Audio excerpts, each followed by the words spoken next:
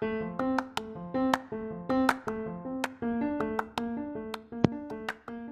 Fixing Fundraising fans, it's Tom here. Andy and I were joined by Martha Awajobi for this episode of Fixing Fundraising. Martha's a fundraising consultant, but she's also an organizer at the charity So White movement. Really worth checking out her Twitter profile, but also the charity So White website, which is linked in the episode below. I think it's fair to say that Andy and I had very little to add to this conversation, and we're really we were both rendered almost speechless at some points by both Martha's story, but also her candidness in how she shares it. And I think now more than ever, this conversation is so relevant for all organizations, but not just organizations that work in the charity sector. But I think as a group of fundraisers and as a group of allies, there's so much we can do to advance the diversity in fundraising and really make sure that the charity sector is representative of the society that we want to help. And I think Martha shares some really amazing tips, really amazing concrete actions that you listening can take and can really make a difference on. And I think we were really lucky to have this opportunity to listen and learn from Martha. And I think you'll find this really insightful and useful as well. As always, let us know if you have any questions. You can always reach out to us at Fixing Fund Pod on Twitter. You can email us too, and you can find Martha at Martha Awajobi on Twitter as well. Happy listening.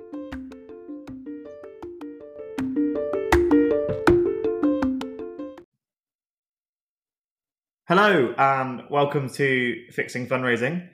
As ever, I'm joined by my wonderful co-host, Tom Dufresne. Hello. And we're delighted to be joined by Martha Awajobi, Director of the World. Hi.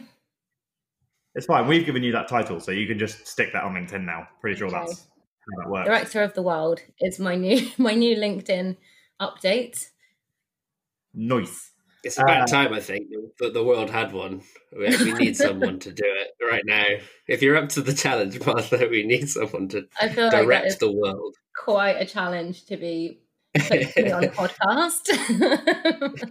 I feel like at this point, with great power comes enormous freedom. Isn't that the Dominic Cummings approach? Saw that on Twitter. So I just feel like I won't be able to get away with the same things that Dominic Cummings has been able to get away with. Yeah, we can probably guess why. Which leads us quite nicely into our topic for the day. Martha, what did you want to talk about today? Today, I want to talk about why there are no Black people in fundraising. I'm a Black fundraiser. I'm a queer Black fundraiser. And there really aren't that many of us.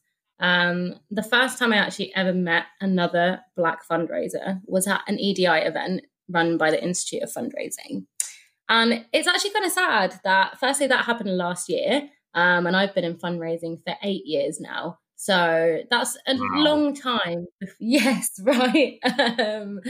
The only other Black fundraisers I'd met had been working in street fundraising, which is, a completely, there's a complete divide, I guess, between the fundraisers that you see in a street fundraising team compared to the fundraisers that you would see in a head office team. So I met Cam last year at an EDI event, and it was just kind of sad that the only reason that we met was because we were both Black. It wasn't anything to do with our work or our skill. It was the fact that we were at an EDI event that we met. And that's, it's annoying. There are very few people who look like me. And a lot of that, I think, is down to the way that we as a sector approach recruitment and approach retention of staff that we've recruited. And it's very personal for me because I had 1 year in recruitment. I actually worked in charity recruitment and I recruited fundraisers. So I've kind of seen firsthand what happens inside the charities themselves. And I've also seen what happens in the agencies that these charities use in order to recruit fundraisers. And I have to say, it's pretty bleak on both sides. And a lot of that has kind of, well, let's start with recruitment, shall we? So the barriers that Black and brown people face begin right at the beginning at entry-level positions and then continue up to senior leadership, right? I don't know how easy it was for you to get into the third sector. Was it all right? Did it take a little bit of I would flying around? I'm very aware. My position of privilege definitely helped me get into the sector fairly quickly. Tom? For sure, right? It's a hard one to break into. And like a lot of the time you would need, especially with fundraising, a lot of the time you need these volunteer positions and internships, right? In order to have that kind of first step onto the ladder. So already if you've got, parents who are able to support you financially and you don't have to worry about cash in the same way that people with less privilege would, then, you're able to take on those volunteer roles. And those kinds of roles are so often, you see them advertised on like Russell Group University online portals and in not many places that are specifically designed to attract like Black and brown people. So already we're on an unequal footing, right? And yeah, the low wages of an entry-level job in fundraising are definitely going to put people of colour off. That is definitely a barrier. And then, how many times have you seen on a job spec the sentence, "We're looking for someone who can hit the ground running"? That's like, I don't know, I see it like every single time I'm applying for a fundraising role. It's like, we want someone who can hit the ground running and who's a right fit for the team. And that basically says we want someone who's done the job before. So if you haven't had that internship, then, you're not able to have that experience to be someone who can hit the ground running. And also the right fit, what's the right fit for a team that is 90% white women? It is another white woman. And like language like that, even though it might seem quite basic and innocent, it actually kind of has a little coded nature to it that are quite a deterrent for people who might need a little bit more development to get into the role because they haven't necessarily had that kind of experience working in those unpaid internships. And a lot of it is the kind of the attitude that hiring managers have in terms of having to fill roles really quickly or face losing income to competitors, which is, a real problem for target-driven sectors, that if you take a long time recruiting somebody, then you're going to lose a considerable amount of income, right? But in that, because people are trying to recruit so quickly, they'll play it safe and they'll find someone who can hit the ground running. It's actually worth hiring a temporary member of staff, right, to give you a little bit more time to find that right person permanently.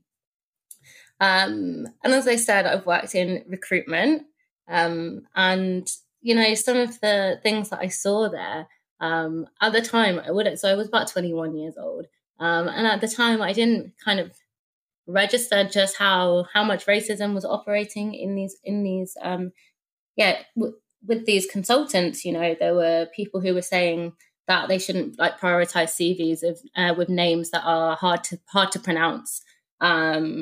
Just kind of making fun of people's names, making fun of people of color. It was actually it was difficult to see as one of the few people of color in that agency as well. And I think there needs to be a real kind of investigation of what kind of agencies people are using. Whether, when you're going out with job opportunities to recruiters, are you asking them, how they prioritize equality, diversity and inclusion, whether they, practice anti-racist work, because you're kind of putting, a lot of that responsibility in the hands of somebody that you don't know and you don't know their values. So having those kinds of really open and quite difficult conversations with your agencies is something that is really, really important and vital in order to find those right Black and brown candidates. Let's talk about interviews, I guess. So I've been for lots of interviews for fundraising roles. I'd say 7 or 8 at least that I can remember. And I have never once in my life been interviewed by a woman of colour. And I think it would be unbelievable if I was a white man and I'd said I've never been interviewed by a white man in my life. It's not.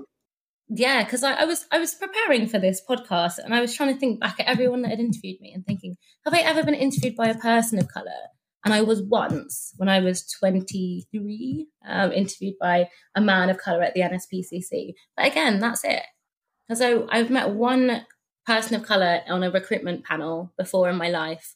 And is it any wonder that people of colour don't really want to join the fundraising industry when, at interview stage, there is literally nobody who looks like them, nobody who understands their experience. It can be pretty daunting going into an interview and not being sure whether somebody in the interview panel is a racist.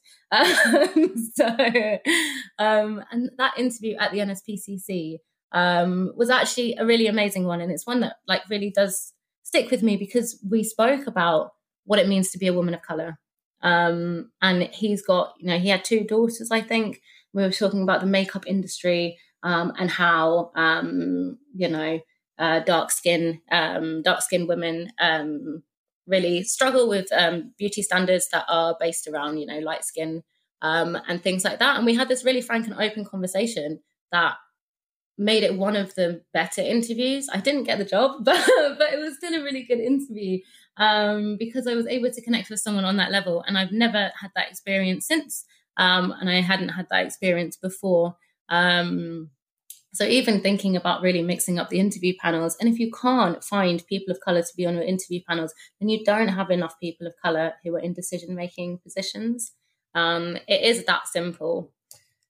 So something I find quite frustrating about the way we treat the whole recruitment process is that I think the hiring managers and the fundraising leadership have said, there is a diversity issue. There aren't enough people of colour in our teams. And some of them seem to think that just making that statement is enough. And suddenly, now that they've said, we want more people of colour to apply, suddenly people of colour are going to start flocking into fundraising positions. And we've seen that just doesn't happen.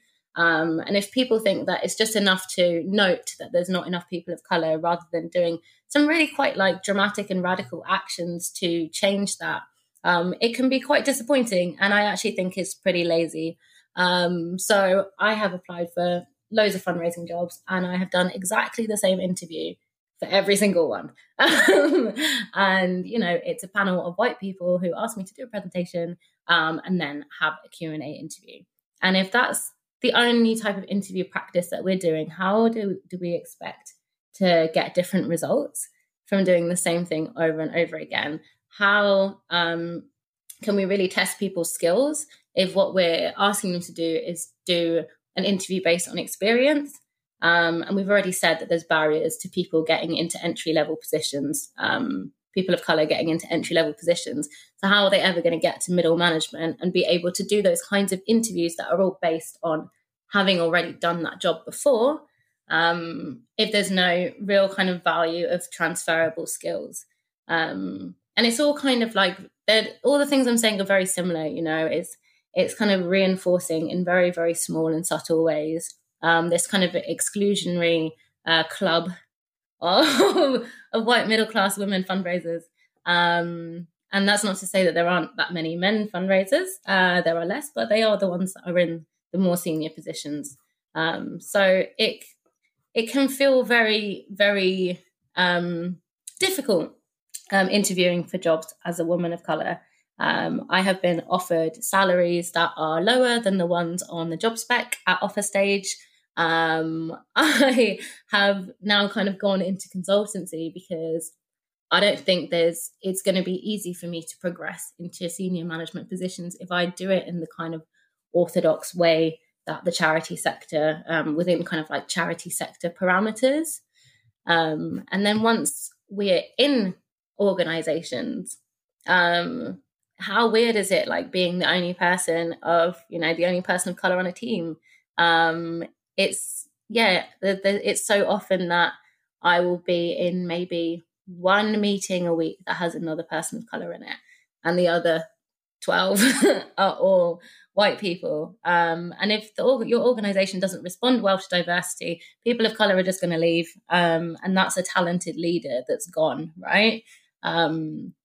People of color are amazing street fundraisers, and that talent is recognized. So why are they not talented enough to be bringing that money in these front-facing office roles, dealing with high net worth individuals, and not just speaking to people on the streets. So what would I recommend? I don't have all of the answers, I have to say. But I think setting public targets for improving diversity is really important. Blind recruitment processes, trying different things, like doing assessment centers, or just a completely different way of doing the interview process. Because if you try a different approach, you may get a different result. Ensuring that job descriptions are really clear, that they make diversity a priority. I think the job I've been most excited to apply for in my life, it's very dramatic, but it might have been in my life, is a job at the Roundhouse. So I applied to the Roundhouse because they, among other things, the Roundhouse is amazing, but they actually spoke about diversity as the first thing. And that I'd never seen before. And I was like, oh my God, somebody's interested in hearing about the fact that I'm a person of color. And that's really cool. And actually we spoke about race and like my work with Charity So White and all of that stuff in the interview. And it was great. Another recommendation that I have is something that I've been thinking about quite a lot today, about, the fact that people of color, women of color, face very different issues in their daily lives to the issues that, not all white people, but some white people face. Our issues are completely different. And people in your organization, your managers and leaders need to really be conscious of the fact that, so for example, right, in the last 2 days on Twitter, I've seen a video of a black man get killed by the police. I've seen a video of a white woman calling the police and lying to them, saying that an African-American man is threatening her life when he wasn't. He was asking her to leash her dog on a nature reserve.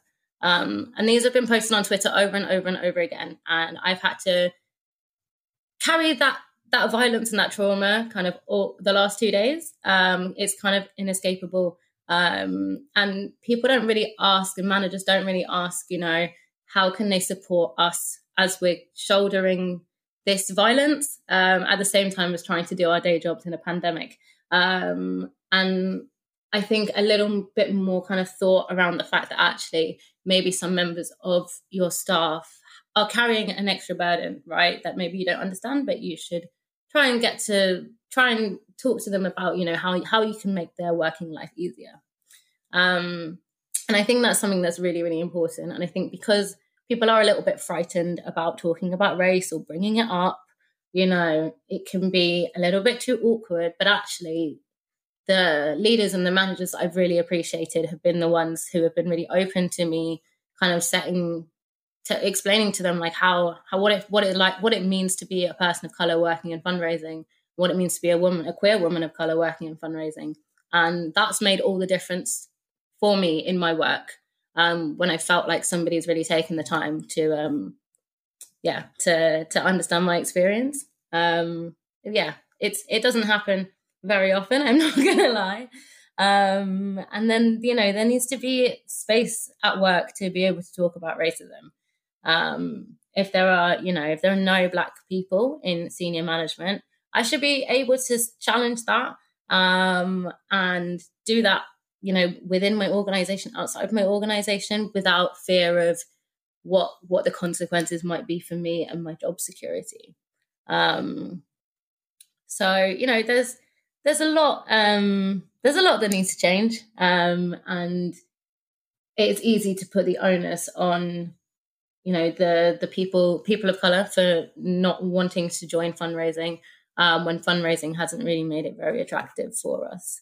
And, you know, with everything I've outlined, how would you ever expect there to be women of color in leadership unless they're working in a small organization that works specifically with communities of color?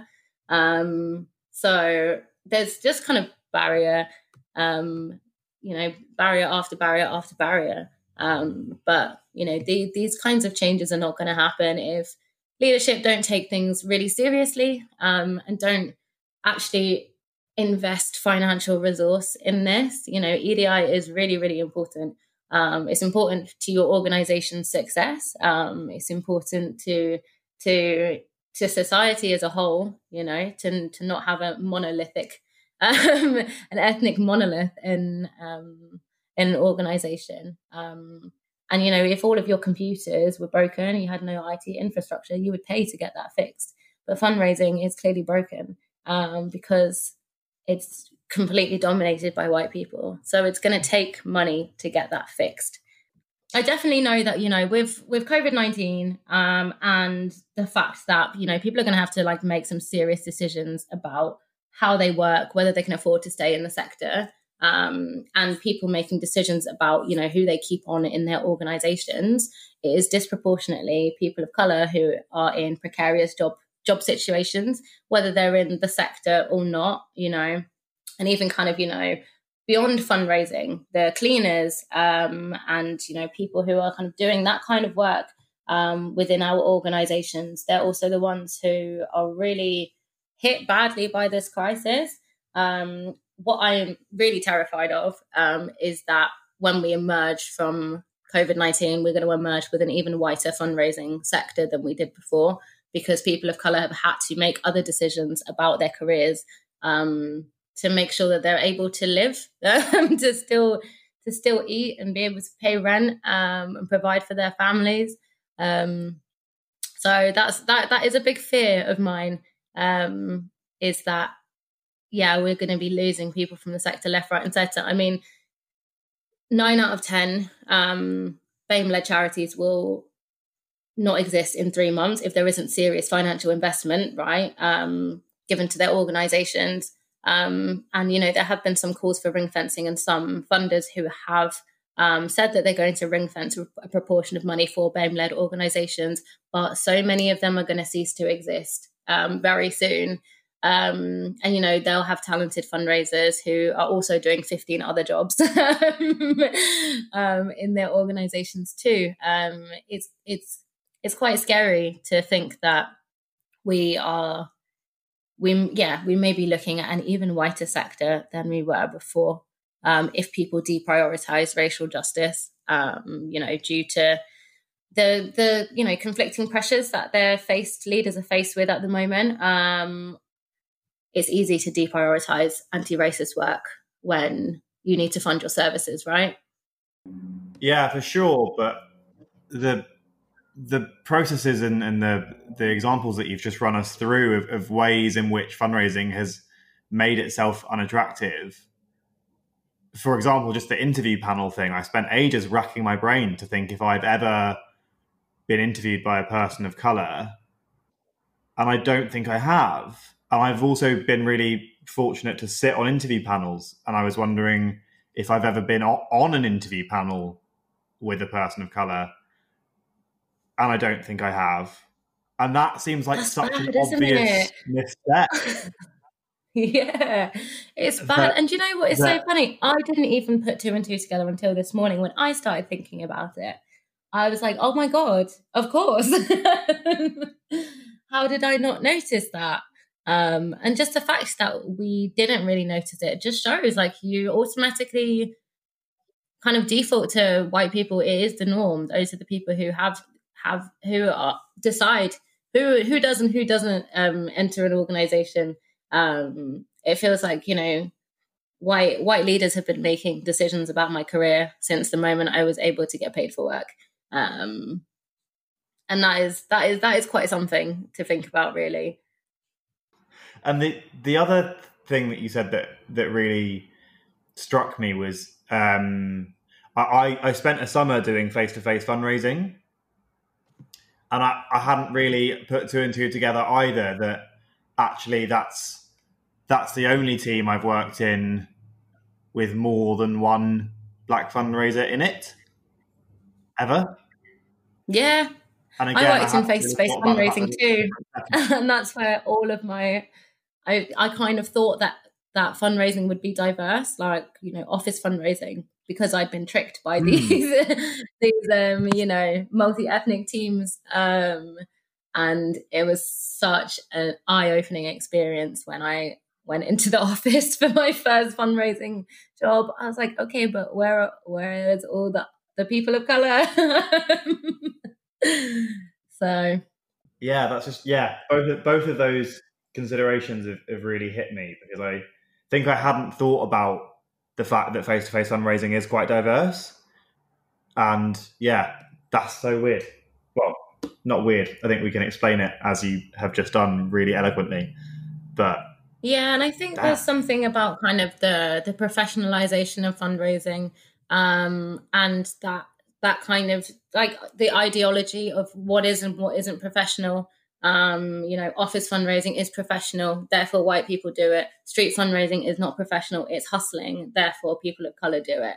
And actually, the skill that street fundraisers have is unbelievable. I've worked with some incredible fundraisers who would have translated really easily into office positions, but have never ever been given that opportunity, because you're kind of brandished with a street fundraiser. If you've been doing it for a while, you end up kind of being really boxed into that, especially as a person of color. But there is a lot about, what we as a sector think is professional, and what isn't. And it is very clear that what our sector views as professional is white. Yeah, so the skills of the face-to-face fundraisers that I work with could translate into major donor relationships so seamlessly, but there's no work done to achieve that at all. Yeah, and it's interesting because there is a huge market of people of color who are major donors who want to give something. I mean, I work the majority in corporate, and so I think I get to interact with people, lots of people of color who are in the businesses that I'm partnered with, and actually I can get on with people who are Black in a different way to the way like my white counterparts get on with them. There is a lot to be there's a lot of amazing things about being able to connect with someone based on your race. And charities are missing out on a lot of income because they don't know how to connect with Black and brown people. They don't know how to connect with Black and brown donors. And they've never even kind of really cared to try. Because if you really cared to try, then you would hire some Black and brown people. I think it makes a lot of sense to me. So you've got a very kind of undiverse donor pool as well if you have a very undiverse team. So you're really just shooting yourself in the foot. That's what stuck out for me when you were saying this, Martha, was like, I can't imagine the economies of this make any sense to people when they hear it, when it's laid out like this. I can't imagine if you were able to quantify, like, you're missing out on a community of people who want to give to your cause because something you've always done is so stupid that you haven't taken the effort to undo it. And yet that there's immense financial reward also attached to this. Forget diversity of thought. If you want to forget it, it's obviously it's an amazing thing that will allow you to innovate. But there's also a financial reward attached to doing even the smallest things, like making your CVs anonymous or whatever. Like there's tiny little steps that you can take, and actually, it just seems, as you say, laziness seems like the only answer. Like I don't know what else what other justification there possibly be other than we've always done it this way, which I think seems we've like always laziness done to it me. this way is part of it. I think a lot of it is based on ideologies of who helps who, you know, who needs rescuing. I think that there is a very kind of ideological issue with the charity sector saying we are good people, therefore we don't do wrong. And, you know, there's that kind of white people helping, you know, vulnerable communities. It is a very, I guess that ideology is really, really ingrained in a way that I don't think the sector is really willing to entertain a conversation around that kind of power and privilege that really exists with powerful organizations within the Charity Commission that just plays out over and over again. And we go around in circles saying, oh my God, why aren't there any Black fundraisers? We really need to do more EDI. This place needs to be more diverse. But unless you're willing to really have a look at the racism in your organizations, you're going absolutely nowhere. You're doing a box ticking exercise where people of color enter into an organization that is incredibly racist and they just leave. And you're back in the same position that you were in before. I think it's such a good point to mention that fundraisers or people that work in charity will consider themselves to be good people. And I think when you point a finger at for example, racist hiring practices, there can definitely be a tendency to like almost take it personally. Yeah. And like outright reject it, being like, no, I'm a good person. I would assume that almost without listening to that experience or even anything above the point. And there's definitely like some learning there that we need to understand that our organizations can have a good goal in mind, but that doesn't make them perfect. And if we address those problematic areas, it's going to make that mission easier to achieve. Yeah, I totally agree. I think there is that feeling of taking things personally, but that is because people don't understand what racism is. People think it's an interpersonal interaction between two people where one person says a slur or attacks the other person based on their race, right?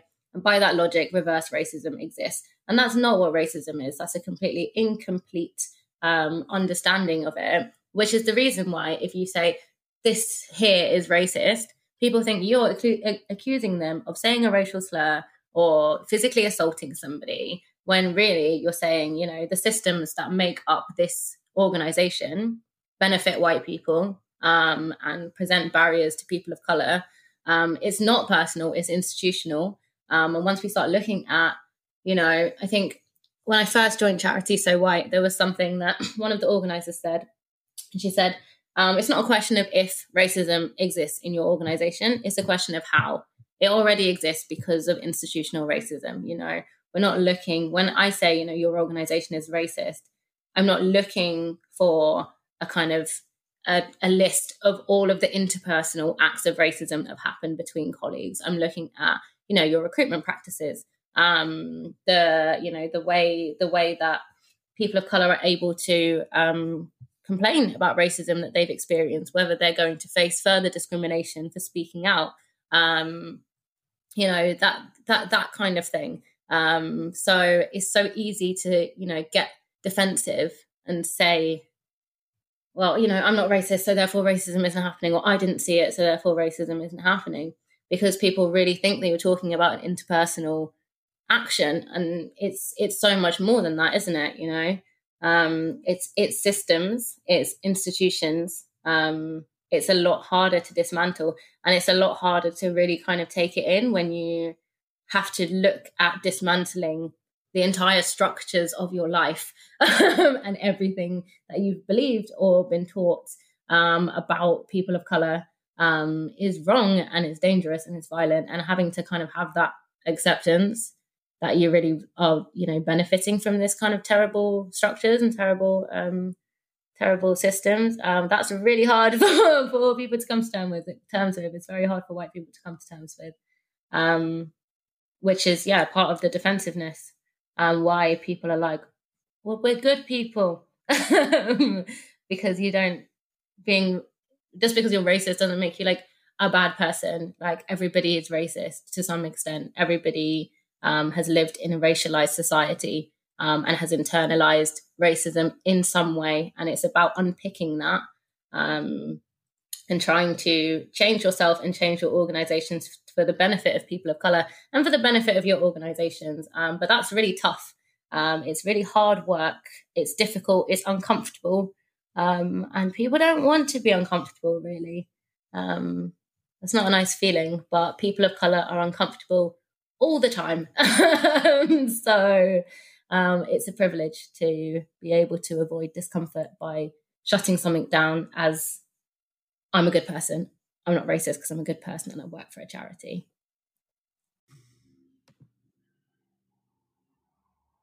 It's question time, Martha. We're in question time. First question. Oh, is that the official question time song? Yeah, honestly changes every episode. We haven't stuck on one yet, or may never stick on one.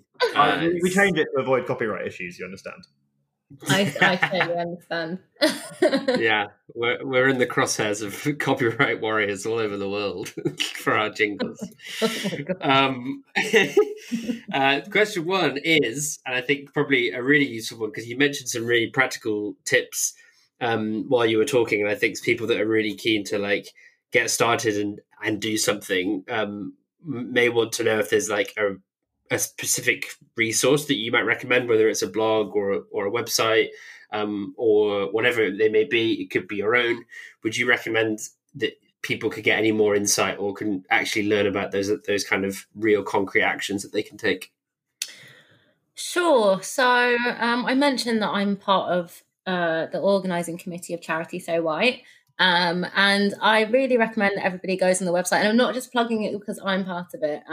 But in terms of understanding, I know, in terms of understanding how racism operates, the different forms that it can take, and actually like how to move beyond having discussions just around equality, diversity and inclusion, which can, really quickly become like a box ticking exercise. But having like really honest and deep, serious conversations about structural racism and how that operates and what we can do to dismantle it within our organizations.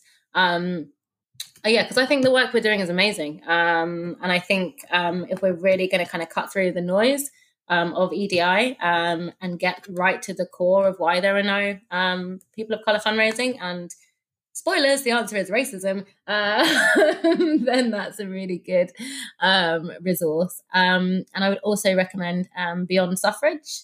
It's a trustee training program supporting the next generation of women of colour trustees. And one of our organising committee members has just been appointed a trustee on by Pride.org. I've got it wrong now. But yeah, we were talking about there being loads of, white men trustees called John. And if a woman of colour is looking to get properly trained on how to, get through the trustee application program and to understand why it's so important for there to be not just white men called John on boards of trustees. And I think that's a really, really good and important resource that is really helping to redefine the way the sector looks. Those are my two. I know you asked for one. It literally says, is there one? And I've said two. Oh, good. It's two for the price of one. It's great. It's extra value. More than you bargained for. Amazing. Thank you. Is there anyone that you see who's particularly smashing it out of the park in terms of recruitment practices or ensuring that that Black and brown fundraisers feel welcome to join their ranks? I think that, I mentioned the Roundhouse, and I actually really did think that they had gone out of their way to kind of make a point about diversity, and they do kind of with the work that they do anyway with the young creatives. I think they were great. A recruitment agency that I rate is Campbell Tickle. Campbell spelled the normal way, and Tickle Tickell. I heard them. They gave a presentation about the way they approach EDI through recruitment, and it was completely different to my experience working in recruitment. It's like the kind of organization I would have loved to work for when I did work in recruitment. And I think if you're looking to get diverse candidates, Campbell Tickle, and also there is an agency called BAME Recruitment Limited as well, who specialise in finding BAME members of staff. So I don't know why people aren't going to specialist recruiters for BAME staff members. If they think that they have a diversity problem, I'd say go with a recruitment agency that's guaranteed to get you a person of colour rather than might give it a go. Those are my examples. Awesome. Thank you. Were there any examples that you wanted to give or any points that you wanted to bring up that you don't feel like you covered in the last section, Martha?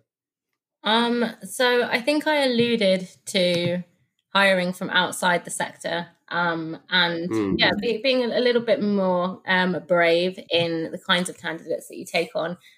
People who work in the commercial sector can bring an awfully large amount of experience and diversity of thought, as we discussed before, rather than people who have been working within the sector for ages. Especially when it comes to things like corporate fundraising. Having someone that's worked in a business is a huge asset compared to somebody who's always just worked in the sector, because they have an insight into how businesses work that your fundraisers might not have. So I think it's really important to be open to hiring from outside the sector, which means that we need to stop asking for people who can hit the ground running. I feel like that needs to go. That phrase needs to be gone from all application processes. I wish there was a way that I could ensure that when I do like public targets for improving diversity, one of the criteria will be does not say can hit the ground running on applications, because it's my real pet peeve of the whole sector. Nice. I really feel like we are diving into the next question, like heads first. So I'm just gonna ask it because I think we've already got the answer. We on this podcast we have our I wish no one had ever thought of that. So everyone knows the very positive Iwatot, which is about sharing great ideas, and we've gone straight for the negative. I wish no one had ever thought of that. And the question is, what is the one thing you wish you could unthink from the world of fundraising? But I think we may have scratched the surface of that one already. Well, do you know what? That wasn't even the one I chose. And now I've talked myself into it being that. Because I really thought I've literally been thinking for a week. I'm like, oh my God, do I actually like every single thing about fundraising? Of course I don't, but I can't think of a single thing that isn't really petty. And I do feel like hitting the ground running is a little bit petty. But I'd say that's something I wish no one had ever thought of, putting words in that order. That needs to be gone. But actually, I was going to say white celebrities doing them really serious videos while black kids are trying to get dirty water out of a puddle. That is what I think. No one should have ever thought of that, because I was talking about ideologies before. And that kind of white savior narrative, and it's like, oh my God, can you be any more obvious in in the white saviorism? And they've been going on for so long, those kinds of videos, and I kind of thought we were done with it. But I literally saw one the other day, and I was just like, oh come on, like it's such a bad representation to a lot of like incredibly ignorant people of like what nations in Africa are like, what their resources are, what power they have globally, and it's just like it's just completely it's just so unnecessary. I mean, I've never seen anything like it with white kids. You don't have that kind of same voyeuristic serious tone of a white person talking about how terrible it is for these poor Black kids, and it's so patronizing. I've never been a fan, and I've worked with a lot of people in fundraising where you can tell that they've really internalized that kind of ideology of white saviorism, all of the volunteerism, that kind of like narrative of like, I know what's best for your country, and I'm here to save you from the ills of being a Black person. It's just that needs to be chucked in the bin. Those adverts, and it's so annoying because you don't see them coming; they just pop up on my TV, and I'm like, oh yeah, here we go. Another reminder that white people think they're better than me. So yeah, I've got two. I wish no one had ever thought of that. When this morning I didn't even have one. So. Nice. It's a productive day. Yeah, it's very productive. Amazing.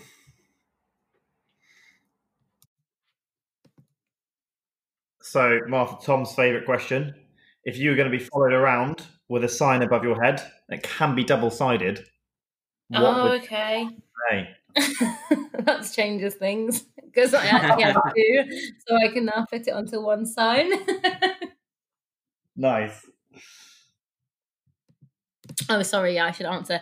Do you know what? The other day, someone in Charity So White said something that really resonated with me, and it was really just quite simple. And I think I'd probably say that a lot of the people of colour in the sector and in fundraising will want this sign above their heads too. And it simply just says, "I'm so sick of this shit, man." Because there was a leader recently who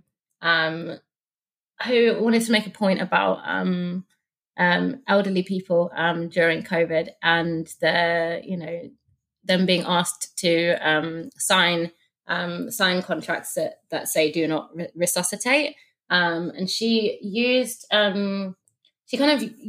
all of the kind of public conversations about people of color disproportionately dying of COVID as a way to make her point, saying, if it was a BAME person who this was happening to, everyone would be up in arms.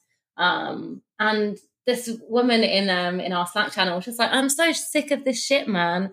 And I was like, do you know what? It's so simple, but that really just says it all about how I think a lot of people of colour in the sector are feeling just so sick of this shit, man. But one that's slightly less despondent, I guess, is I think my personal sign would say, "You're probably going to underestimate me," and leave it at that. Maybe a ... at the end, ellipsis, just to make it more fancy. But yeah, I think you're probably going to underestimate me.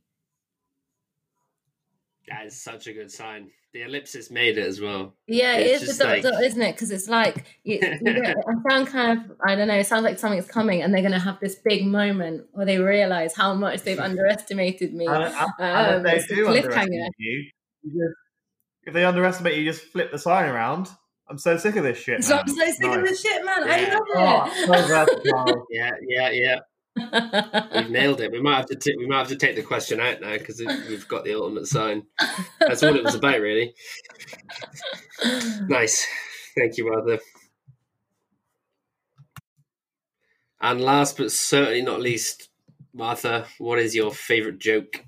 Oh God, I'm already mortified by this. Okay, I'm personally, I've really started laughing. It's not funny. Okay, So this person, let's give them a name. Do you want to pick a name? Eddie. We're I'm going well. delaying. Eddie. Okay. Hello. What was the name, sorry? Edward. Edward, okay. Eddie. So Edward entered into a pun competition and the prize was £5,000. So Edward entered 10 different puns thinking that one of these puns was guaranteed to get him to that £5,000 cash prize. Unfortunately, no pun intended. Nice. Oh, it's not that nice. It's good. Nah, I'm a fan. It was quite I pun. quite like it. We get through. It's hard to tell a joke on the spot. I think I'm just funny as a person. That was good. That was the least funny thing I've ever said, I think. It was a pun. It was a pun within a pun, which is what I liked. Okay, It set me okay, up for a pun, and then I was like, "Ooh, there's a pun coming!" And then, yeah, nice. I love it. Well, I guess from Andy and I, thank you so much for coming on, Martha, and for actually sharing something that made me, I don't know about Andy, but made me speechless for the first time in a long time, and really made me think, which I think is the one thing that you can definitely take away, is you will make people think listening to this. That's good to hear. Which helps. Thinking is what we can think our way out of a BAME crisis in the sector, and I think it means thinking creatively, and it means thinking like completely outside the box. But I guess the one thing to add at the end right now is, where would our listeners go to find more of you and more of Charity So White on the World Wide Web? So they can find us at our amazing brand new website. I keep saying it's brand new. It's 2 months old, but that's still quite new, which is charitysowhite.org. I'm also going to launch my own website soon. I'm sure I'll call it Martha Awajobi. Nice. So yeah. Or my Twitter is at Martha Awajobi. I'm sure I'll write it on something for you to share. But yeah, keep following Charity So White on Twitter, because not only is our content absolute fire, but also, we've got a lot to say. We're a group of people of colour who have really had enough of this shit, man. So, yeah, find us on Twitter and find us on our website. Amazing. We'll put links in the episode description, so when people are on their podcast network of choice, they can click those links and find you on social media, and also find the Charity So White website. So a big thank you once again for coming on and sharing that amazing episode with us. Thanks for having me. It's been fun. I'm sorry that my joke was so poor. I'm really ashamed of myself. I want to do over. I only know one joke. So. It wasn't even that bad.